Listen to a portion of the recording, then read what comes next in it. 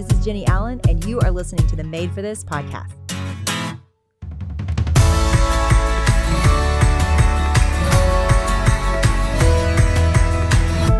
Hey guys, welcome to another episode of the Made for This podcast. We are so privileged and honored to have Dr. Charles Mugisha joining us today to talk about isolation and connection. Pastor Charles is the founder of Africa New Life, and if you have been around the If Gathering family for long or follow Jenny on social media, Jenny and Zach have been longtime friends of Pastor Charles and his family and of Africa New Life. You will not want to miss a single minute of this conversation.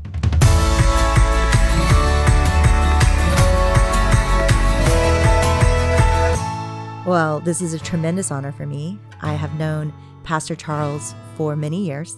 I think the first time we met was actually in the U.S., and he and his family, who we also have grown to love, stayed in our house with us for, I think it was about a week. Mm-hmm. And my kids have never been happier.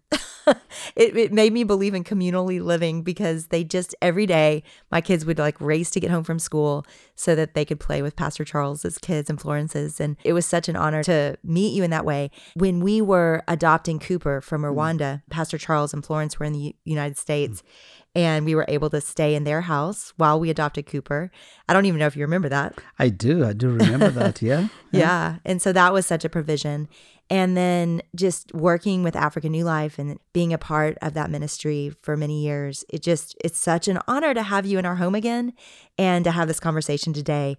We're going to talk about connectedness and what that means. But why don't we start just a little bit about your story, beginning in Uganda, and then what took you to Rwanda? You know, I was raised up in Uganda to a family of Rwandans who were refugees in Uganda. Dad and mom, they left Rwanda in 1959. And as a result, they lived in Rwanda as refugees, running away from the first part of the genocide that happened in the 1950s and 60s and 70s. And then really that ended around 1994. In 1994, I was around 25 or 26 years of age, and everything erupted back home.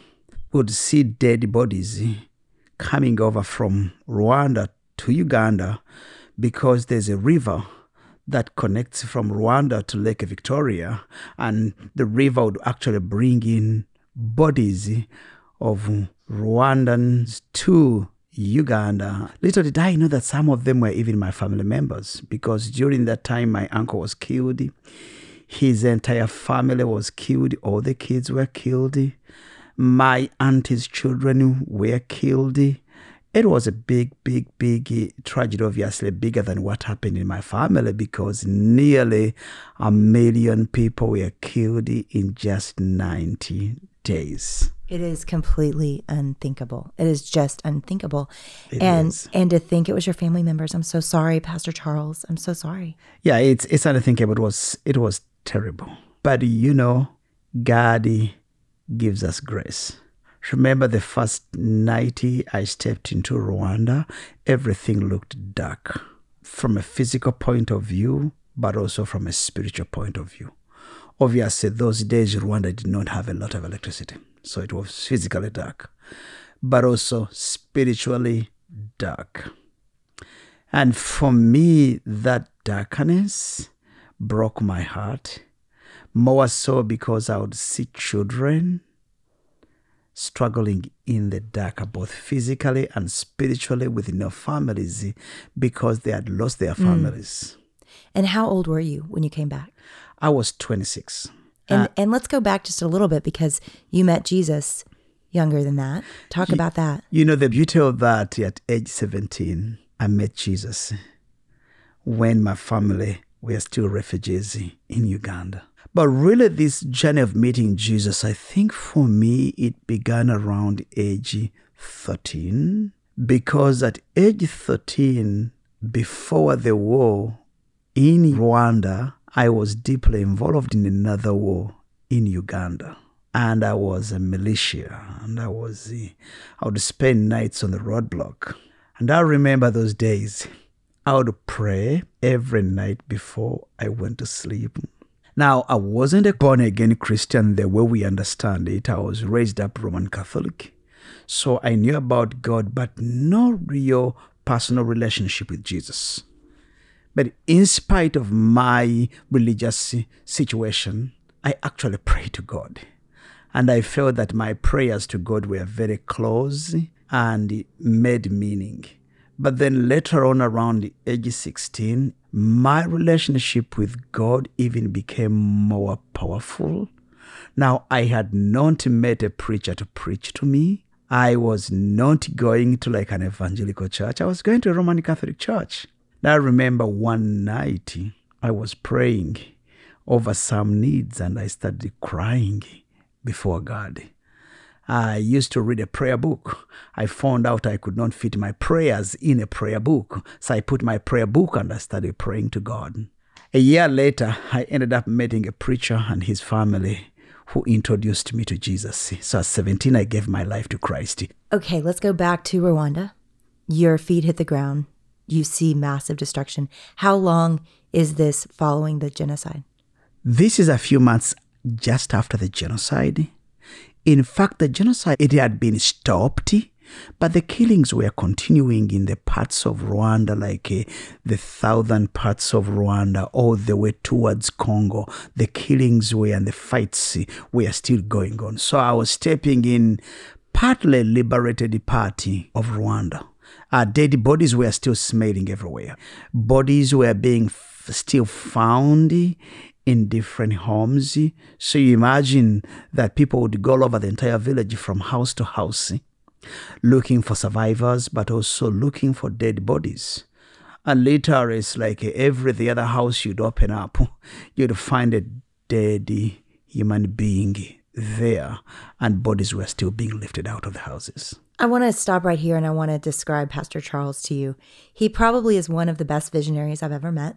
I would sit at tables with him over dinner and we'd be dreaming about needs in his country. And all of a sudden he'd look at the person next to him and say, let's start a ministry for that. And I've seen you, since I've known you, start so many different ministries in your country. You have, without fear, without bitterness, there's literally no other word for you except for hopeful. You are full of joy. You are full of hope. You have seen such darkness, and yet you've never, since I've known you, you've never shown me another side but hope, even in the midst of losing friends. I mean, I know even in the last few years you faced difficulty. You know, from around age 19 all the way to my early 20s, God did a very special job in the middle of my darkness. And I remember those darker moments brought me to a very deep relationship in prayer with Jesus. I remember when I became a believer, I was the only believer in my entire village and the only believer in my entire family. I would spend so many hours just in prayer. And God became my friend in a very special way. Jesus became my friend in a very special way, far above my religious background. Like my relationship with God became so personal. And then really my relationship with the Holy Spirit too. I started embracing through prayer the entire Trinity, God the Father, God the Son, and God the Holy Spirit. And the Spirit of God would come into my life, and the Spirit of God would help me to pray and intercede. And I remember I would cry so many tears in my prayers. And I really think during those days, God did a deep work of healing in my life. Now, I wouldn't claim that my healing was instant, but it was a continuous process. Even when I came to the US to go to seminary, after taking a number of classes in counseling, I discovered I was still suffering from post-traumatic stress disorder. But really through prayer, through the help of people, through study, I really thank God through His Spirit that has been working and bringing healing in my life. And my desire is to spread that healing to other people. And I can see that healing come to people through a relationship with Jesus Christ. Well, it literally is all over your country. I mean, people that have been healed because of your ministry, your church. We're talking about connectedness and we're talking about the mind. And so much of what you're sharing right now is relevant because It is this renewal of our mind. Scripture tells us it's possible to not stay bitter, to not stay stuck in negative thought patterns that could literally ruin and waste our lives. And so you saw God literally heal you. You saw that mind that could have been dark and lost because of the evil that you've seen, and nobody would blame you. I mean, it's unthinkable evil that you've witnessed, and yet God has renewed your mind. And so this week specifically, I want to talk about community, because if there's one thing, I mean, if for those of you that haven't been to Africa, what you need to understand is that it is probably, in Rwanda specifically, and I've been to many countries, and this has been true of all of them, but Rwanda even more so than the others I've been to. It is the most joyful place I've ever been. The people there are so joyful. And to see it marked up against the dark, difficult history that is recent. 94, it wasn't so long ago. And yet this joy radiates. I want to talk about where you believe that's rooted and what you've seen your country overcome and how it functions now together. Because this, if you don't know about the genocide, these were two tribes. And those two tribes, certainly remnants of both tribes, are living and working together and neighbors again. So there's restoration beyond anything we can conceive of. So talk about that healing and what your country looks like today and why. You know, it's the genocide of the Tutsi people of Rwanda. Jenny, that's sometimes difficult to describe how it's all coming together. I would say first and foremost, God, in his own providence, he provided good leadership for our country. When our president stepped into the country, he actually decided that there's going to be no revenge for what happened. Revenge, this should stop with this generation. It's not going to pass on to the next generation. On a church level, church leaders stood up and church leaders said, this is not going to another generation. We have to stop it now. We've had years, over 30 years of rehearsing pain and division and hurt. We're all losing.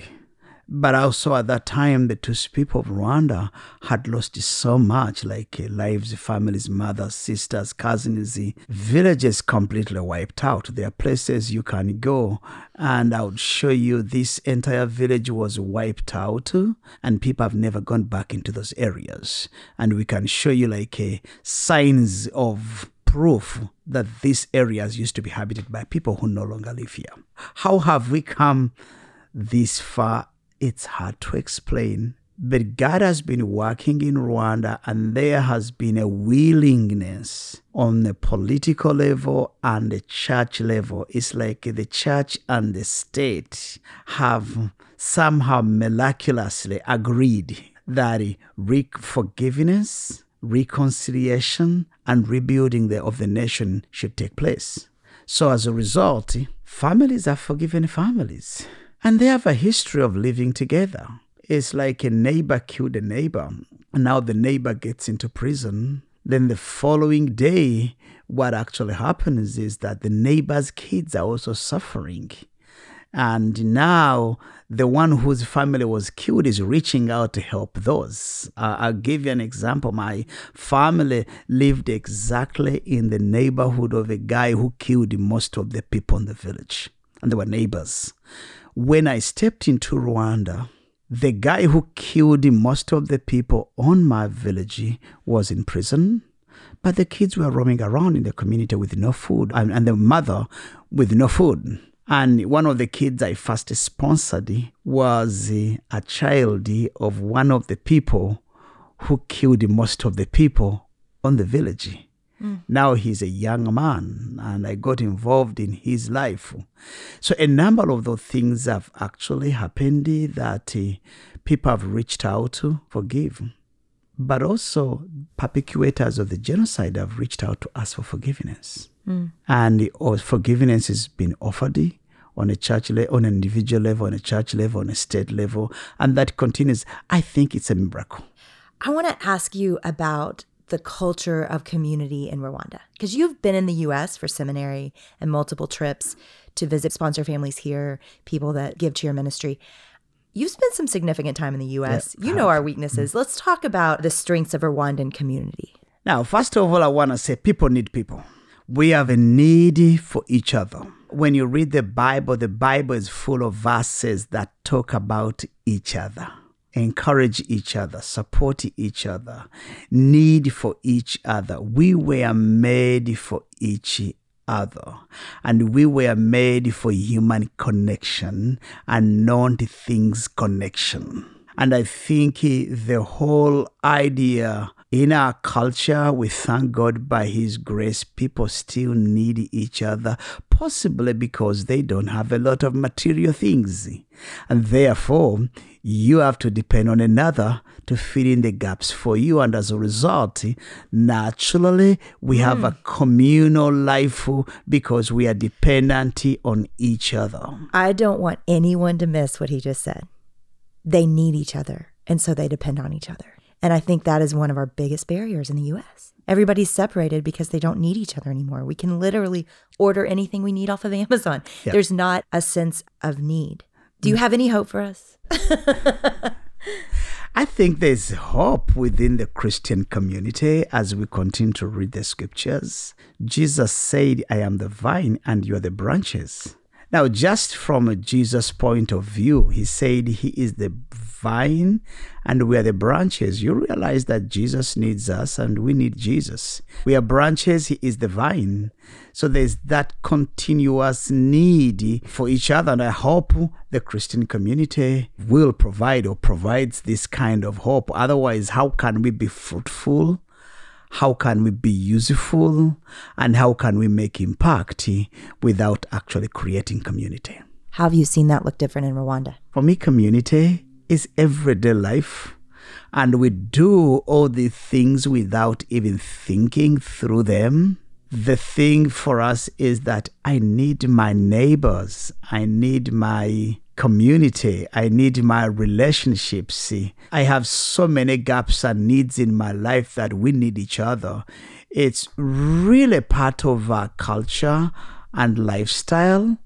I did not even recognize it till I came to America.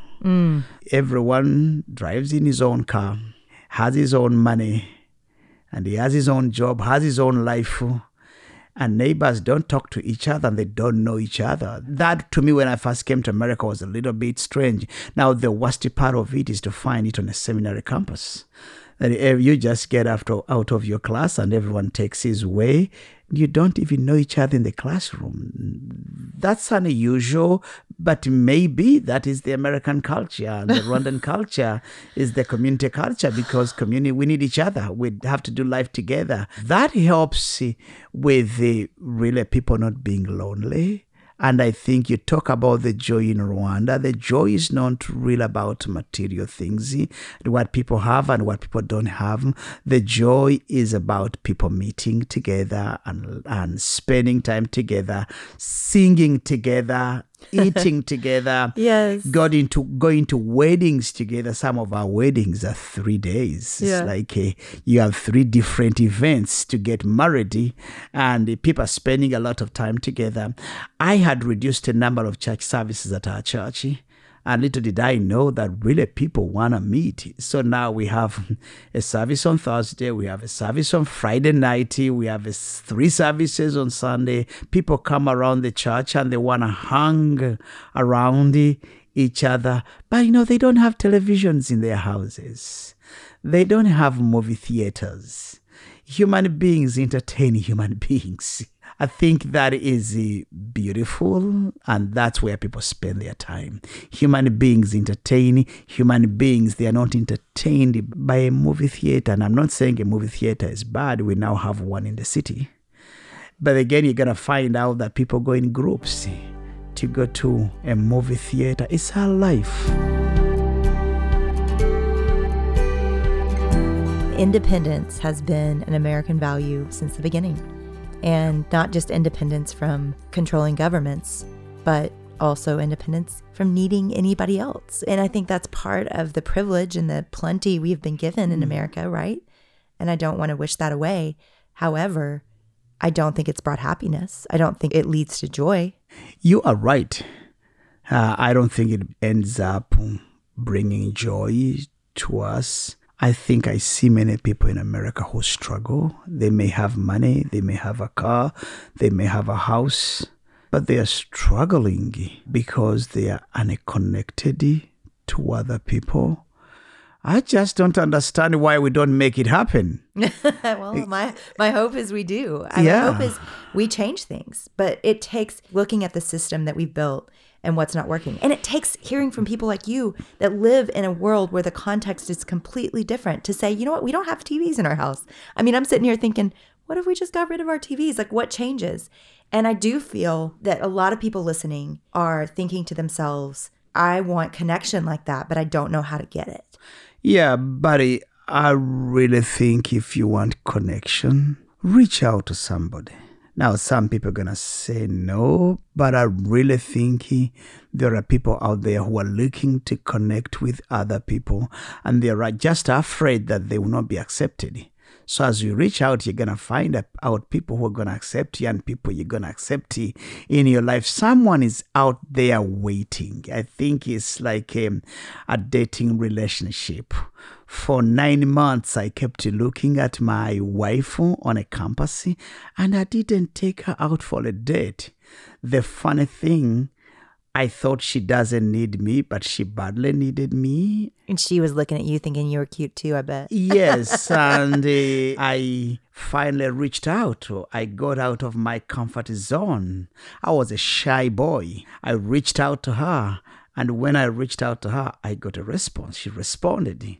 Life ever since is not the same. So I really think there are people out there waiting. They want someone to start out and connect with them and talk to them and invite them into their lives, bring down the walls we've been building. I think these walls can be broken. They are walls of insecurity. And these walls of insecurity can be broken. And when you break them, you bring in other people. As you bring in more people, gradually you create the culture. Do you think some of those same issues exist in community in Rwanda? Or is it totally different? Some of those issues actually are beginning to exist among the elite community, among people who are educated, have money and busy, which again, I think leads us to independence because we can depend on ourselves. I think it's a continuous temptation for all of us. It's like the more you get, the more you actually cushion yourself off from others because you don't need them. You can provide everything you need to yourself. I remember when I was growing up, mom would get salt from our neighbor and our neighbor would get salt from us. Our neighbors would get vegetable from us, we would get vegetable from them. Now in the city, for some people, life is beginning to change. They don't need to get your vegetables, neither get your salt. They have everything they need and they're trying to. But I don't think it works in our community because people don't know they're going to bump into your private life. People are going to turn up your door without invitation. People are still appearing at weddings without invitations. Okay. Some people have tried to do private weddings, invite a few people into their lives in their wedding. And unfortunately, people just appear. And they appear at the wedding with no invitation. And when they appear, they say, we know you. You are getting married. We love you. We are so excited to attend your wedding. Who can say no to someone who turns over to your wedding and he says, I know you and I'm excited for you? Oh, Pastor Charles, I'm scared for all your kids' weddings. Oh, yes. You're going to have the whole country there. My wedding had over 800 people. Oh, gosh. I gave out, I think, like 200 cards, 250, and I tried to limit my invitations. But I got over 800 people attending my wedding, and I didn't even know everybody. Oh, but they knew me. But his kids are getting older, and they're going to get married before you know it. And you've only been ministering to thousands upon thousands now in your country. So good luck with that. I hope they may end up taking their wedding to an island somewhere people can get to. I mean, I want you all not to miss this, that people show up uninvited. That is something I say all the time. I have friends that do this at our house, and it is love to me. I feel feel that there has to be more of this, that we have to have more of this relationship with people, that they know they have permission to be that kind of friend to us. And I think it's just so different here that people don't have reasons to show up at each other's doors, and so we don't. And we've got to, I think the way it changes is we get more intentional. We get so hungry for it that we turn off our TV. And like my friend Ellen and Paul, last night, they dropped off their kids somewhere and they said, hey, we're in the neighborhood. We're going to come by. This was last night. And they brought cheese and we had wine and we sat and we didn't do a meal. We didn't do anything big, but they literally brought their package of half-eaten cheese and set it on my counter and we hung out for 2.5 hours. And this is what we've got to do, is we've just got to show up for each other. And you realize how much that gives you life. Oh, yes. More than watching Netflix, which, it's just, it's so sad. I mean, I really do think if we just got rid of our TVs and we just showed up unannounced at people's houses, that alone would change our communal life. People give life to people by closeness, by being there for each other. They give life. Life radiates from me into your life and your life into my life. And actually, that's the life we need. And that closeness and those relationships that gives us life actually brings joy, because when you get life, you get joy. And I think our fear is that it's going to take life. And I notice this in myself. When I start to get isolated or pull back, it's because I think, oh, that's going to cost emotional energy. When we think of the hesitations of not moving into people's lives, we think it's going to cost us something. But the truth is, it gives us so much. It gives us so much. I think there's an energy, there's an ecology when we meet that, wow, this actually energizes our lives and makes us more healthy. And you live this way because you start ministries as if, it's like a small little project, but yet then it reaches across your whole country. And it's because I think, Pastor Charles, you work and believe that you're working from a place of abundance, that God will give you what you need. That's why you charge ahead without fear, and you start ministries and you speak into people's lives, even though your church is very large, has multiple sites. You start seminaries, you just start things. And I think it's because you really believe you're working with God and he's going to give you that abundance and that life that you need to minister to other people. But it seems to not run out. I sometimes also think through it. I mean, it's now nearly 20 years of doing ministry in Rwanda. Last Sunday, I was speaking at the Westside Chapel in San Antonio, Texas, and my 9-year-old had me talk to Westside Chapel how much they've been involved with us for now nearly 20 years. This is my 9-year-old. When we went home, he asked me, and he said, Daddy, do you ever have fears that the people who support you can stop? I don't know where he got it. We've seen people continue from 1 year to another year to another year, and God continues to provide for the needs of the ministry, for the needs of my family, for the needs of the church, for the needs of my community. We now sponsor a little bit over 10,000 children. So it's like that bottle of oil for the widow that it actually continues to flow. We put there more bottles and God fills them. So the faith is that we're going to throw there more bottles and we expect God to fill them, because our God doesn't have a financial crisis. God does not have needs. God is able to provide for our needs far beyond we can ever ask. He has all the resources for his work, and he continues to provide, and we thank him for that provision. We open up new ministries, and he's there, he appears to provide. Well, and another way he provides is the incredible people that you get to work with. I mean, I have been to multiple cities in Rwanda with your work. I've seen multiple different types of ministries, from the seminary to the little preschool that you have. And everywhere I go, there are people that are full of joy, that radiate Christ. Talk about the team that you have and what it feels like to be on mission with such great people. Wow. I think one of the greatest thing God has given African New Life Ministries is people. It's our team. It's our team here in the US. It's our team in Rwanda. I remember when we started out African New Life Ministries, it was just me and Florence.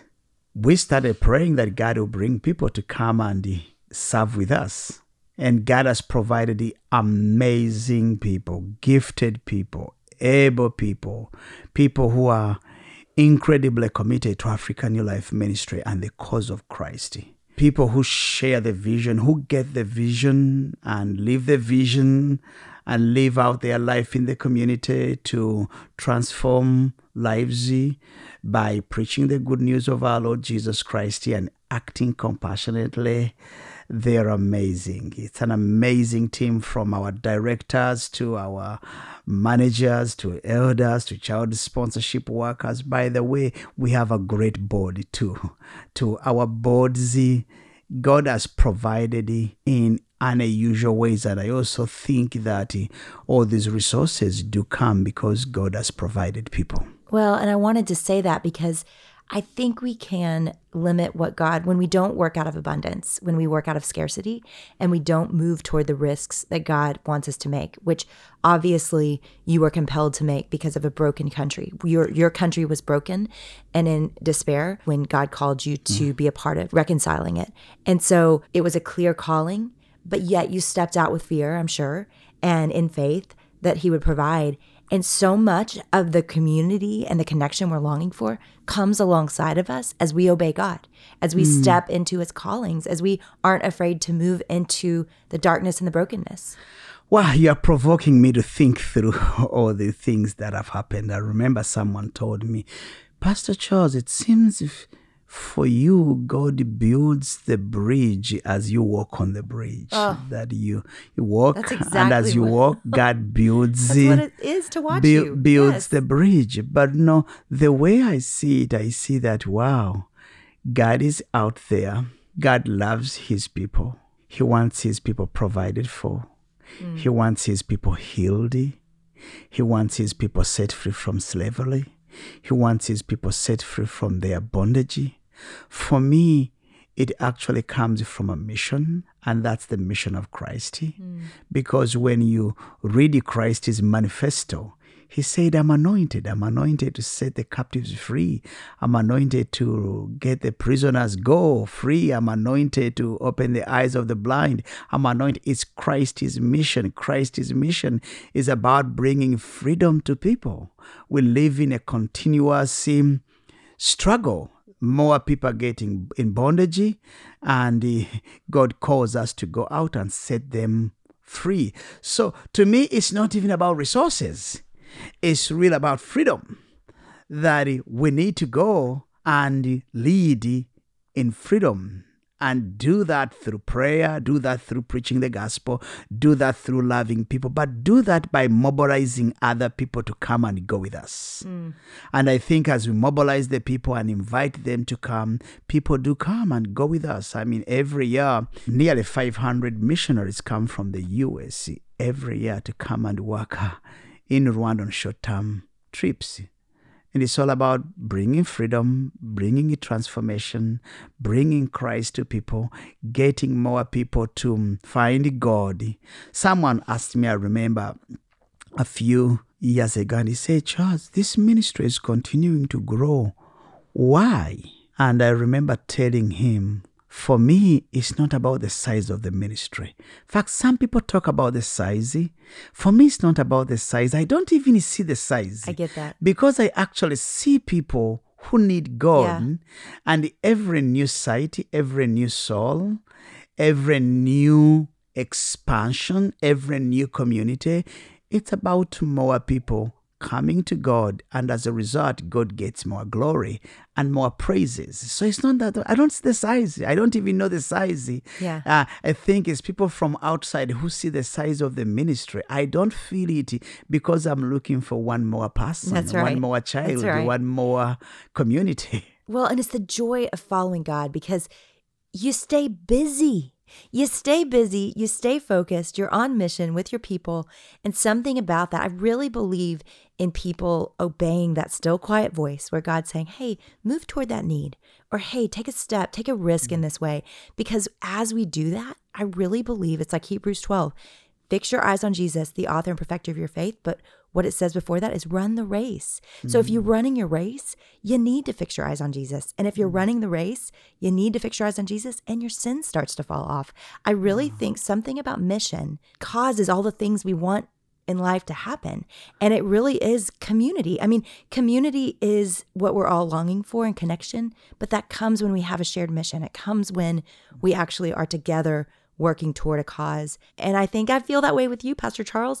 I feel like every time we see you, you are my brother. There are things about our lives that are forever different because we know you. We would not have adopted from Rwanda without you. My husband calls me from Rwanda when he's on a trip with you in the orphanages, in our son's orphanage. He didn't meet our son at that time, but he said, we're going to adopt. So you have transformed our lives forever. And I'm just so grateful for you and how your life and your sisterhood and brotherhood from you and Florence have shaped our lives. And so thank you so much for being here and bringing this message to people, because it's life-changing.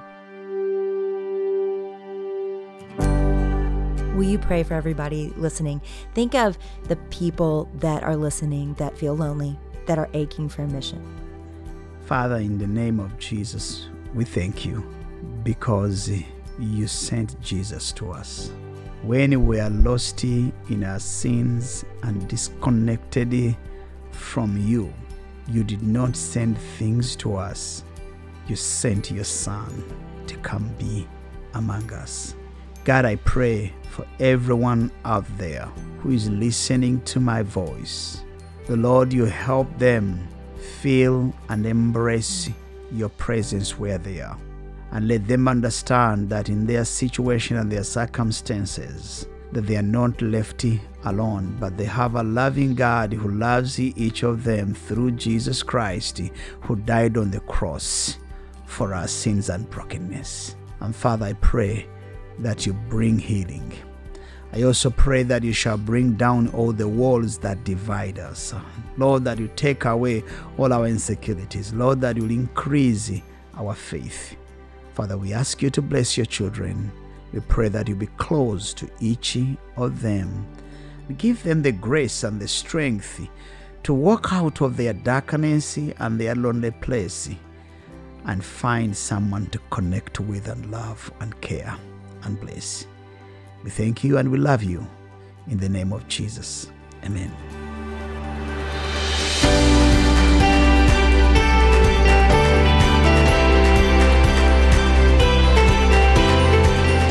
So before you guys go today, I want to let you know about a summer camp I worked for back in college called Pine Cove Summer Camp. If you are from the Southeast or the South, you've probably heard of Pine Cove, but it is an amazing camp that is Christ-centered, others-focused, and seriously fun. I know that every single college summer staff that work there are positive role models. It's a safe place for your kids, and we are so excited to partner with them and get you guys a special code. So if you use the code Jenny250 at pinecove.com/youthcamp, you can get $250 off a first-time overnight youth camp registration. So go sign your kid or your family up. They have family camps. Go have fun. Let us know if you sign your kid up.